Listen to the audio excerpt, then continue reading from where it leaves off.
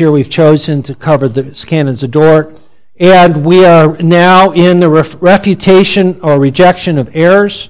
Again, for those who don't know, the Canons of Dort were written by a number of ministers and theologians from throughout Europe.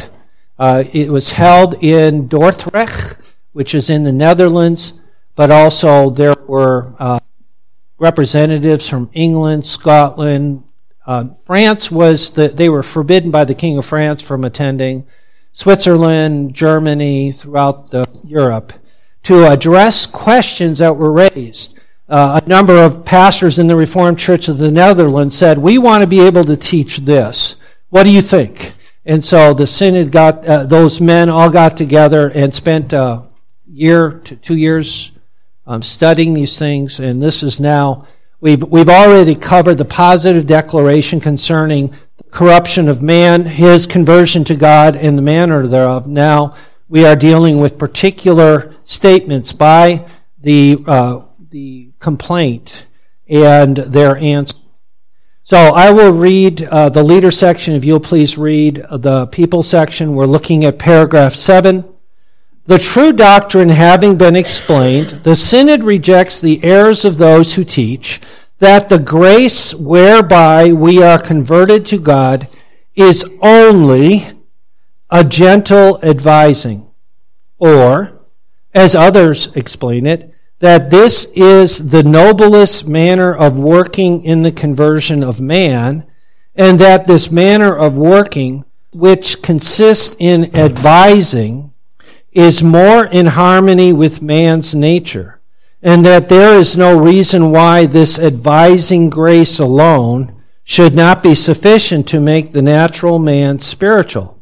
Indeed, that God does not produce the consent of the will except through this manner of advising, and that the power of the divine working there, whereby it surpasses the working of Satan, consists in this, that God promises eternal, while Satan promises only temporal goods.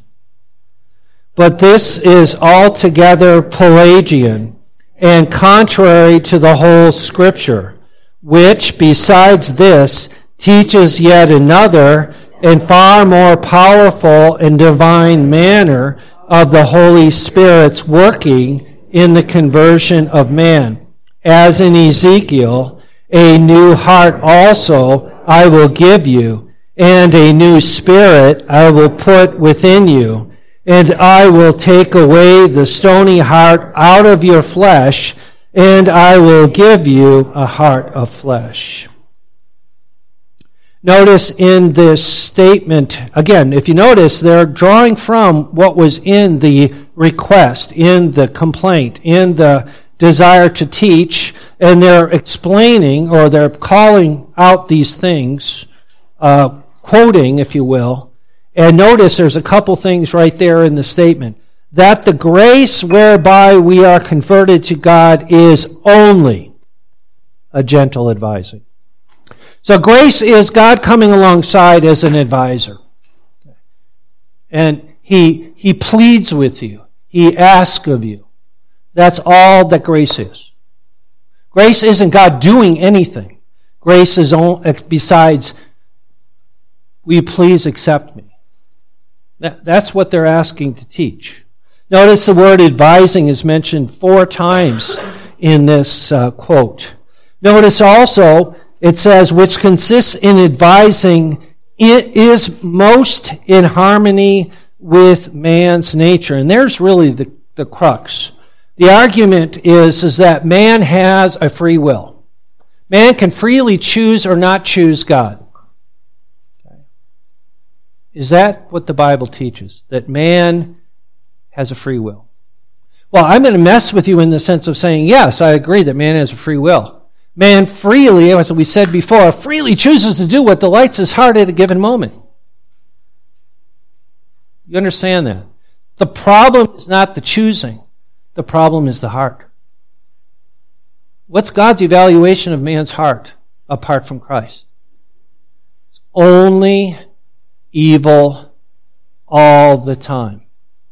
So the unregenerate man, the man in Adam, only chooses what delights his heart at a given moment, and what is that? Sin, rebellion, evil. So if I only choose to do evil all the time, will I ever choose salvation on my own? Does Paul say that in Romans 3? There's none who understands, there's none who seeks God. The natural man does not seek God. There's none good, no, not one. As we looked at earlier in the Heidelberg Catechism, what is the elements of a good work? The right motivation, the right goal, and the right standard. Does the natural man do anything for the glory of God? Does the natural man have true faith, and is that the motivation for doing anything? And the answer is no. And so right there, a work is disqualified from being good in the sight of God. And so Paul says there is none good, no, not one. So what do we need? We need grace, the grace of God. And the grace of God, as it says, it is a powerful and divine manner. Notice again that Ezekiel statement. And we could quote lots of scriptures. Notice the word I will. A new heart will I give, or I will give you, and a new spirit I will put within you, and I will take away the stony heart out of your flesh, and I will give you a heart of flesh. So whose will saves you? According to Ezekiel. It's God's will. Salvation is of the Lord, as Jonah learned in the belly of the fish, as David learned in his trial being attacked by his son. Salvation is of the Lord. Does that give glory to God? Is that what we want to do? Glorify God or glorify ourselves? That's what's placed before us. I will glorify God. I hope you do as well.